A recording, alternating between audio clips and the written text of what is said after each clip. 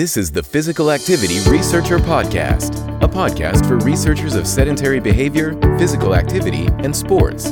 Join for a relaxed dialogue about research design, practicalities, and, well, anything related to research. Learn from your fellow researchers useful and relevant information that does not fit into formal content and limited space of scientific publications. And here is your host. Welcome everyone. This is the Meaningful Sport podcast, and I am your host, Noora Ronkainen. Meaningful Sport is a series of discussions on the why and how involvement in sport and physical activity can be an important part of a life worth living. If you are interested in the theme, you might also want to check out meaningfulsport.com.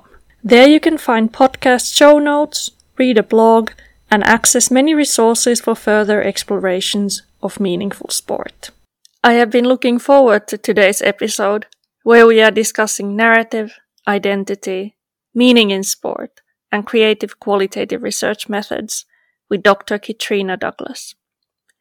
Kitrina is a professor at the University of West London, a senior research fellow at Leeds Beckett University, and a visiting professor at the University of Coimbra. She has been one of the pioneers in the narrative study of athletes' lives, and this work is the focus of our conversation today. Her narrative typology of performance, discovery, and relational narratives of sport, developed together with Dr. David Carles, has been a foundation for a number of studies that have followed. Having played elite and professional golf for 20 years, Kitrina has also published autoethnographic studies which provide insight on her own negotiations of personal and cultural meanings of sport, and how to resist the dominant narratives about elite athletes that circulate in our culture.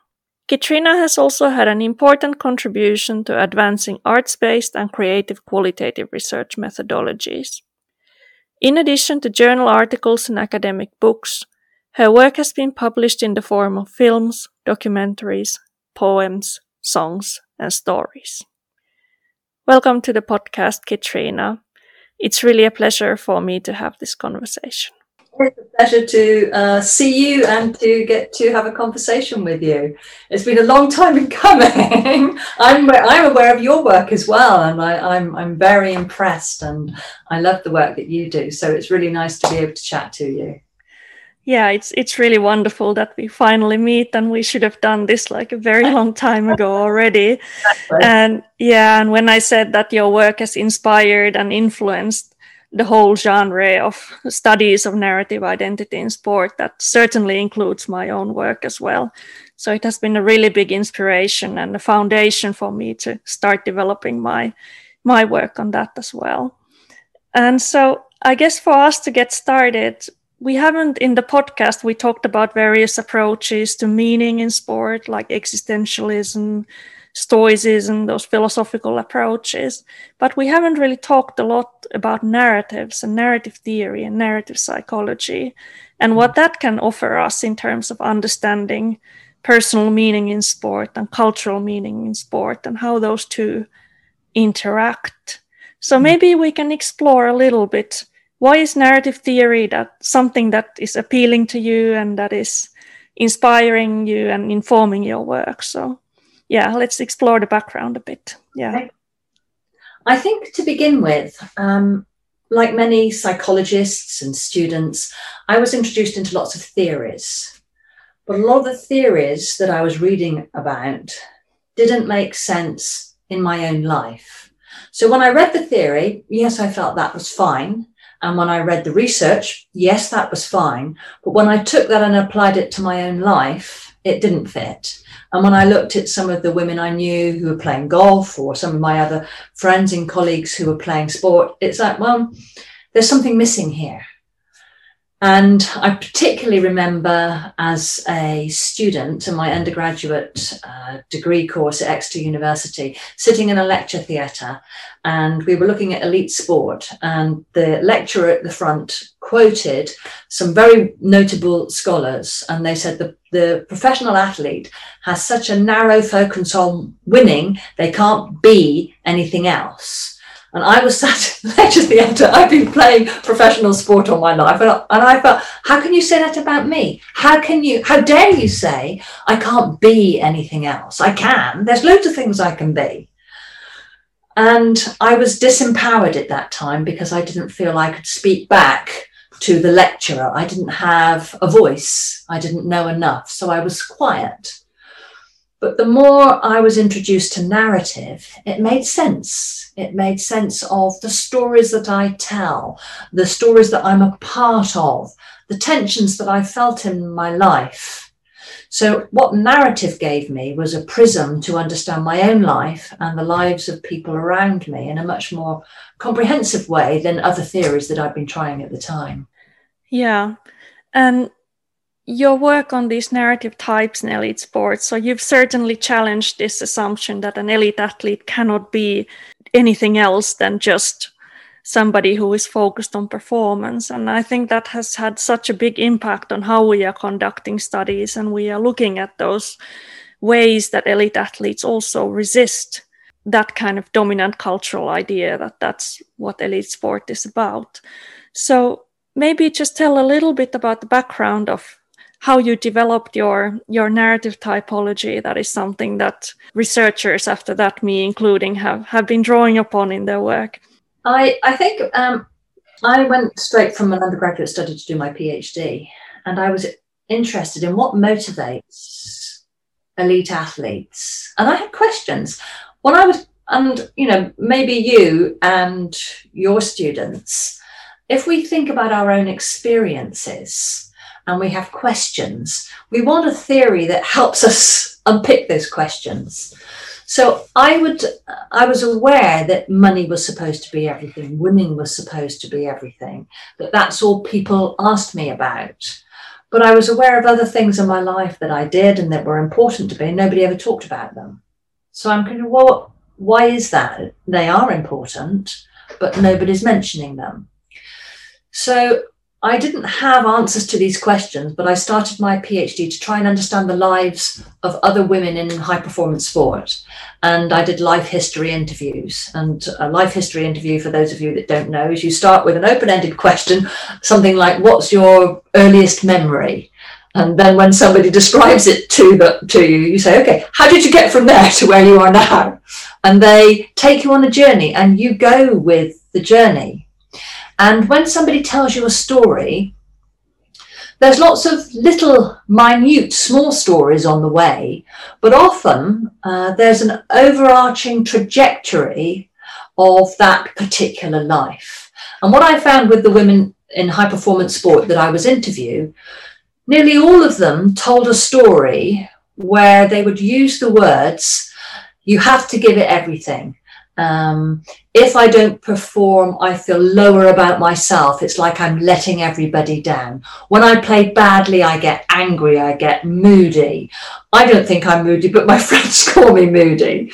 And if you're going to play sport, you have to be dedicated and you have to sacrifice. So I listened to these stories and I was amazed how similar they were. Yes, the individual life was different, and people would do different things, but often they would use those exact same words. You have to be dedicated. You have to be disciplined. You have to, and they would say you have to be. And I remember one of my participants, she said, I don't care who you are, but we all dream about holding the winning putt and winning the trophy. And you have to be that way if you want to get to the top in professional sport. But within my sample as well, I had other women I looked at their life trajectory, it was really different. And so the woman that we often use as an exemplar in our research is a woman called Candy. And I remember I met her, the first interview I did with her was 3 hours long. And we met at a tournament and we went out for lunch and we sat there and she didn't start her lunch. It was going cold and she was just telling me about her life, and it was so different to the others. She said, when I was a kid, my mother used to say, Candy doesn't know how to walk. I was always running, I'd run everywhere, and I loved swimming and I liked being outside, everything that you can do outside.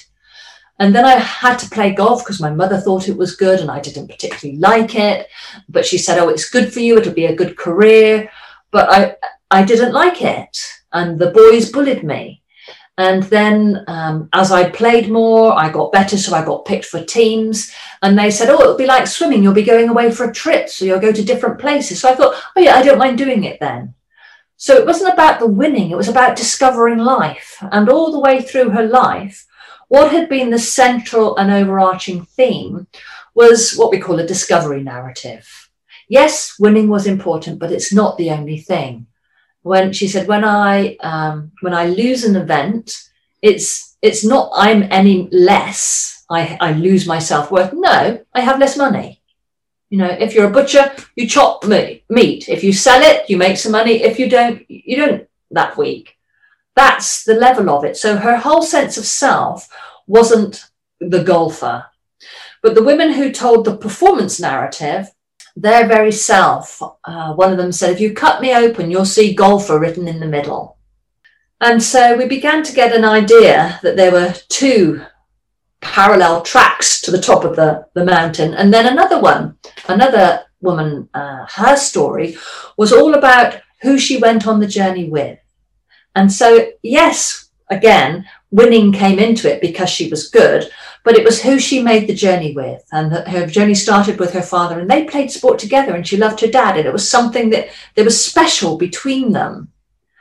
So if she and her dad were doing it, they had that relationship, and the winning was a byproduct. And this is somebody who was a multiple major tournament winner when she was 16, you know, a phenomenal talent. But she didn't particularly like playing golf. She just liked the relationship and the setting. So we've said that there are at least 3 that we know of, different ways to get up the mountain. But the problem is that the performance narrative says it's the only one. And so if you tell these other stories, you're silenced, devalued, and you're told you can't do it that way. And I often use the Professor Fricks from the Australian Institute of Sport a few years ago on a BBC documentary. Speaking of the AIS, he said, no athlete comes in here without being totally committed to win, win, win, win, win. That's what it's all about. So my question is, well, what if you're a discovery in a relational narrative and it's not about winning, but you're highly talented, you can play well and perform, you want to be on that squad? Do you have to tell a lie and hide your real self? And what damage does that do to you if you have to do that? Or if you say, actually, it's not the most important thing, will the coach think, well, you're not dedicated, so I won't pick you?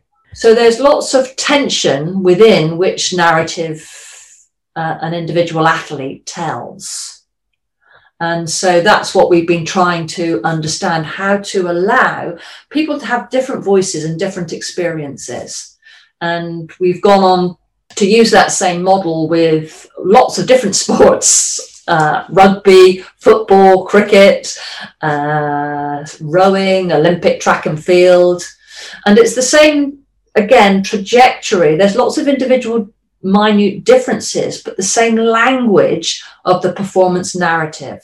And I have someone that was a PhD student with me, said he presented these 3 narratives to coaches in Olympic sport, and they didn't believe that you could be successful with the discovery in the relational narrative. And they said, well, they mustn't be very good players then.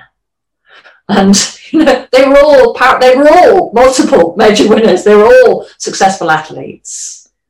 So there's something about a dominant narrative that doesn't listen and doesn't expect. So it's a big challenge to shake that performance narrative. And there's one other sort of key issue that you're probably aware of, Nora.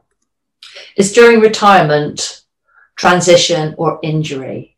We found those that have the performance narrative have a much tougher time, because when you've invested your whole self in sport, one, the crowd expect you to hurt if you lose. So you have to perform.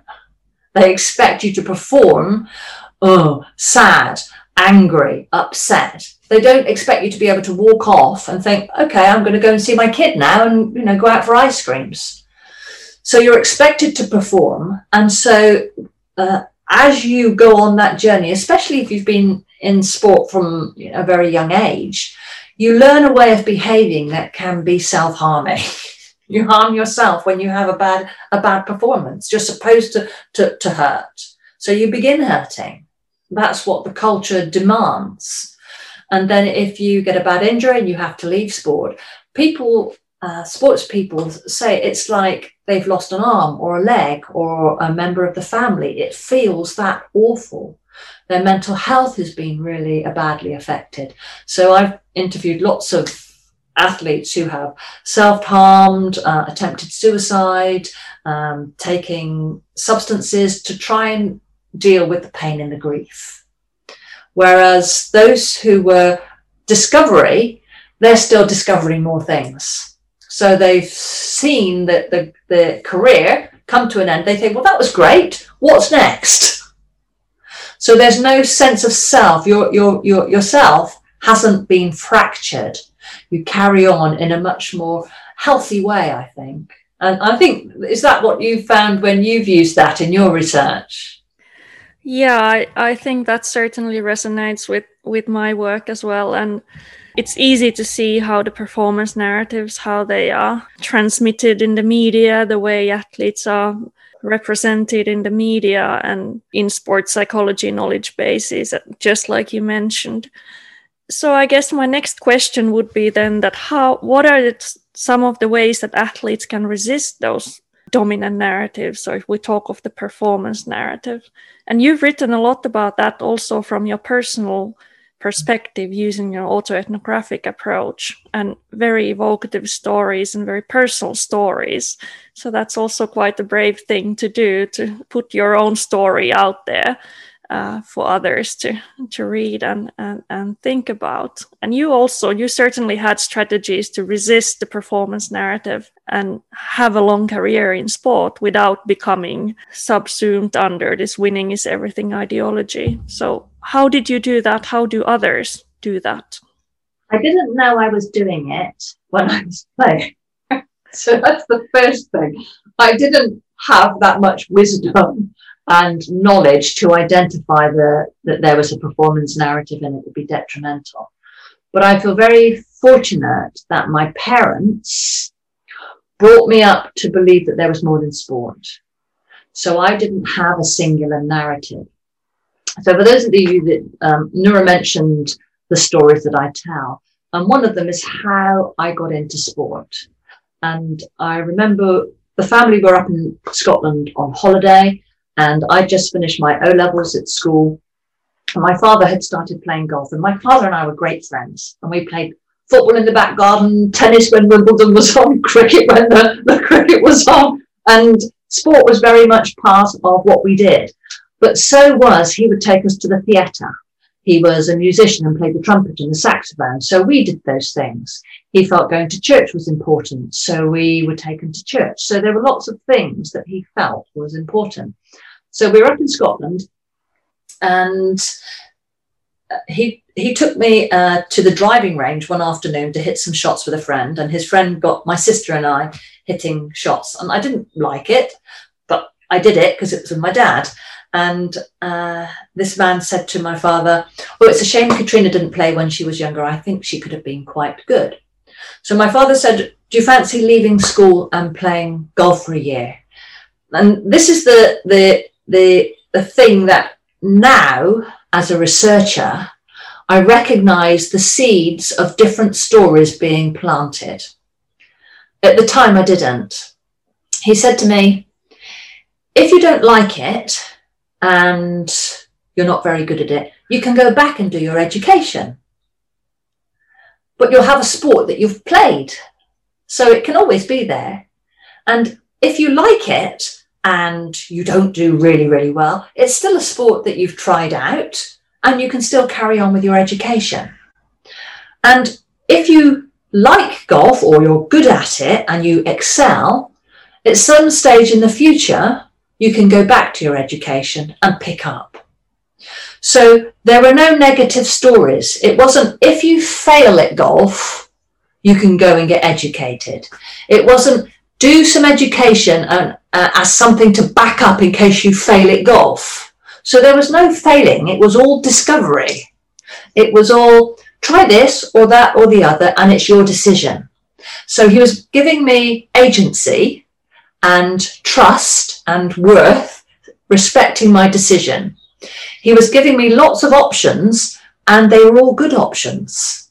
And education wasn't devalued and sport elevated. They were all there in the mix. And I wasn't, his view was, because I was 17 and I hadn't been playing golf, it might be good to forget the education for now, go and just do golf to see whether I could catch up.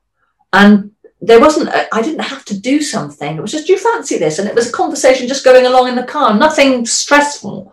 And so I said, yes, okay, I'll give it a go with nothing like that. And I went back to school after the summer holidays and I said to the teacher, I'm leaving school at Christmas to start playing professional golf. And the teacher said, well, are you good at golf? Have you reached that standard? It's really difficult to make in sport. And I said, well, I don't know. I haven't played yet. So I dropped out of school at Christmas and started playing. But it's the seeds that were planted, not by me, by my father. And so when you ask about what do athletes need to do, we need our culture to offer us different narrative fragments that we can weave into our narrative identity. That's not just one thing. So my father just didn't say, you're a bit stupid, so go and play sport. He said, yes, you'll do education, but you can't do it all of it now. Do one thing, do the sport, because there'll be a day when you can't do the sport, and then do the education. So it's all valued. So I think that's something that we as a culture, we need to offer young people positive education experience, not just, if you fail at that, there's something to fall back on, which is often in the UK how education is presented. When everything else fails, there's your education. Yeah. Education is fantastic. It's liberty, it's freedom, it helps you understand your life. So for me, that was central. And then when I started playing golf, like when I was at school, we would have other things that the family did that were important for our relational growth. And they were still important when I played golf. So nothing was elevated and the only thing. And I remember the first time I won the county championship, my father didn't come and watch me, and that was okay. He was playing golf himself. So it wasn't everybody watching me and every move I made. We were all doing stuff. And we played together and it was fun. I know one of the ones, I don't know if you've read, my dad, when we used to play golf together, he would turn the handle upside down and interview me in an American accent as we go down the fairway, making fun of it. Well, Katrina, you hit that one really well. This is a difficult putt you got here. And I go, yeah, it was really difficult. But all those little things help you when you suddenly get the interview with the media. So I think it's not just down to elite athletes. We need to provide an environment where we help parents understand what type of narratives and what type of stories expand someone's identity and sense of self rather than shut everything down. And one more story I remember when I was on tour. I can remember lots of women, friends of mine, and especially when we were girls, in the younger teams, they'd go off and ring their parents. And if they had a bad score, you could almost hear their parents saying, how did you do that? And it'd be the first question. It'll be about your performance. What score did you do? Where did you finish? Rather than, oh, how are you today? What have you, what are you doing after the golf? It was all about the golf. And when they go to the golf course, everyone at the golf course says, oh, what's the next tournament? Where did you finish in the last one? And it becomes this boiling pot that the whole life, everyone's questions, their only interest seems to be on sport performance rather than all the other things that are that person that aren't sport performance. So we have a responsibility to ask athletes to encourage all those other things, to fan the flames that are the little shoots of the rest of their identity that are waiting to grow, rather than just sport.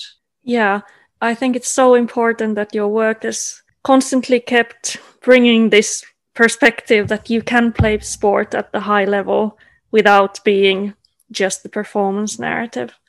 And I think what you already mentioned was quite important, that these different narratives we tell have implications for us in terms of our mental health and well-being.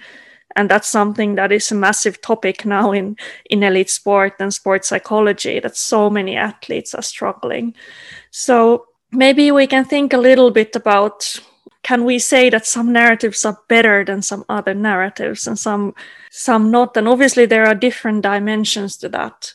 And maybe, I don't know if you thought about these different narratives, what implications they have for lifelong participation. So if you have been a performance narrative athlete in your youth, what I see that sometimes you have no interest in sport after you reached your peak performance. So from this lifelong participation perspective, that narrative doesn't provide us meaning after we've reached the peak, because after that you're going down the hill. So, and there's nothing to achieve because you had your best days like 15 years ago or something like that. So what's the point of sport after that? So maybe we can explore those things a little bit. Yes, I find a lot of people who are performance narratives say they are very competitive. So I don't feel myself as being competitive. I don't feel the need to particularly beat somebody to feel good about myself. But I know sometimes while I was on tour, occasionally a player would come up and they'd go, "I beat you today," and have a better score. And I sort of go, "Good, well done. What do you want me to do about it? I'll be checking the bank balance and how much money I won," because it's in professional golf. For me, it's about the money. I'm in there to earn a living, and the more money I earn, the better, the easier it makes life. And it's very expensive to travel. So yes, it's great to win trophies because that opens doors for you. So through winning, I got to do lots of things that I wouldn't be able to do had I not won. So winning is great on that count. But Arthur Frank, who I was very influenced by, he's a narrative researcher. And I suppose I've learned an awful lot, and my work is based on his work, and you've taken our work on, David's and mine. And Arthur Frank, his work was with people who have cancer, or certainly his early work. And he found that with cancer patients, they tend to have 3 different types of narrative. The first is a restitution narrative. So the medical professions, the doctors, will say, "We're going to try and get you back to where you used to be. So you'll get your health back." And when you have cancer, for some people, that's not possible. And if you're trying to get to somewhere and it's not possible, what would happen if somebody dies and they're still trying for the next cure, trying, they might not have enough time to say their goodbyes and to allow themselves to leave this world in a way that they value, because the only story offered to them was, "We're going to try another treatment. And if you don't fight cancer and battle it to the very end, then you're a loser, you give up." So the whole cultural narrative is cancer is a battle that we have to fight, and it shows your character. And often in the newspapers I see, "Oh, she fought a good fight, but cancer got her in the end." So there was a restitution narrative that was always backward looking. So my future, where I want to get, is in the past. My present day is in the past, and my past is in the past. And I felt that dimension of Arthur Frank's work is very similar to how I hear many athletes talk about their sport career, as you said. My best days are in the past. And when fans come and meet that athlete, they only ask them about what they've done in the past, rather than, I hate saying I'm a former golfer, and I never use that term. I'm not a former anything. I'm the same me. That's trying to understand life, trying to understand my responsibilities as a human being, trying to look at the consequences of my actions and behavior. And I hope that I was like that when I was playing golf, and I hope I'm like that now in the research that I do and the way I do research. And so I'm moving forward with my life. So my future is in the future. And I hope I have a story that's going to take me forward, not a story that takes me back. So there are nuances and ways that we seem to get trapped. And Alec Grant talks about this narrative entrapment, whereas we get talked about and our whole lives are subsumed in a particular narrative, and it's really difficult to escape it because people know you as the golfer. And one day I was out on the cliff path here and I passed a woman and I heard her from 10 yards behind me saying, "You're the golfer." In my head, I'm thinking, no, there's more than me. There's thousands of us, millions all over the world. But what she was meaning is, I've seen you. I know who you are. So in that moment, she had cemented me in an identity that I didn't claim. I was a PhD student doing a doctorate at the University of Bristol. I wasn't a golfer. I was something else, but she had named what she believed me to be. And this is what happens often to sports stars, because people have seen them on television, they read about them in the newspaper, and we get cemented in an identity that's really difficult to change. And that woman said, I said, well, actually, I'm studying now. I don't play golf anymore. And she said, what a waste of all that talent. So if you don't do what you're supposed to do, then you're a waster and a loser, not using the talents that you've been given. And because people had said things like that to me before, and this is where I think, Nora, we can help athletes develop a way to narrate life that can resist those narratives. I said to that woman, and I have no idea where this came from, I said, what about all the talent that was being wasted while I was playing golf? So her view of me is I had one talent and it was golf. And my view of me was I had all these different things. And if I only do one, what about all these other ones? And I don't think I've met a professional athlete that hasn't lots of skills. And we go down a particular journey and we become invested in it. And we try this for a number of years. If we can then say, well, that's not the only thing I can do, and it's not the only thing that I want to do, that I can offer to my community, to my society, what about all these other things that I wasn't really nurturing while I was doing that? And if we can look for those other things and not get cemented in the one thing, I think for me, it's healthier and it's more developmental. But there is a caveat in my mind, because I know some golfers, I'll name one, Laura Davis. She's a fantastic golfer and still enjoying playing golf. She and I played together 30 years ago, and she was enthusiastic about it then, and she's still playing now. So who am I to tell her that she'd maybe do something a bit healthier if she did it differently? No.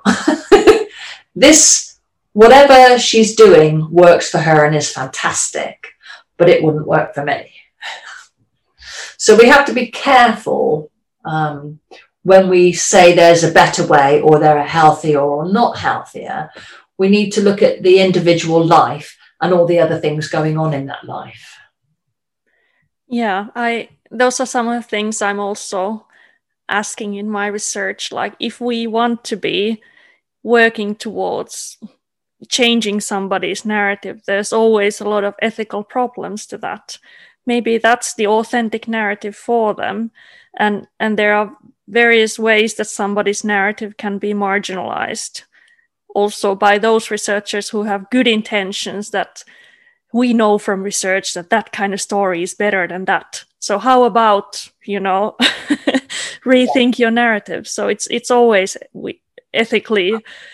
The thing is, what I've learned, if we go back to narrative theory, we are born in an already unfolding story, and we are offered ways to narrate our life. And the culture that we're born into is like a reservoir, but there are other reservoirs around. And hopefully as we go through life, our reservoir gets bigger. When we're little children, it's a very small pool and a small vocabulary and a small set of stories. So what we always want to be with young people is feeding that pool and offering alternatives. And if you've got alternatives, they can choose which way is right for them. What we can't do is say, this is the only way and you have to do it this way and this is the best way. Yeah. That is what I have a problem with. And what often happens with the media and with coaches, and certainly historically going back, it would only be one particular narrative and everyone else was silenced. So they either have to perform as if everything was sport, or risk being dropped because somebody didn't think that they were serious. Thanks for joining us this week on Physical Activity Researcher Podcast. If you like the show, make sure you never miss an episode by subscribing or following the show on Twitter. This podcast is made possible by listeners like you. Thank you for your support. If you found value in the show, we would really appreciate a rating on Apple Podcast or whichever app you're using. Or if you would, in a real old school way, simply tell a friend about the show. It would be a great help for us. We have a fantastic lineup of guests for forthcoming episodes, so be sure to tune in. Thank you all for your support and have a great day.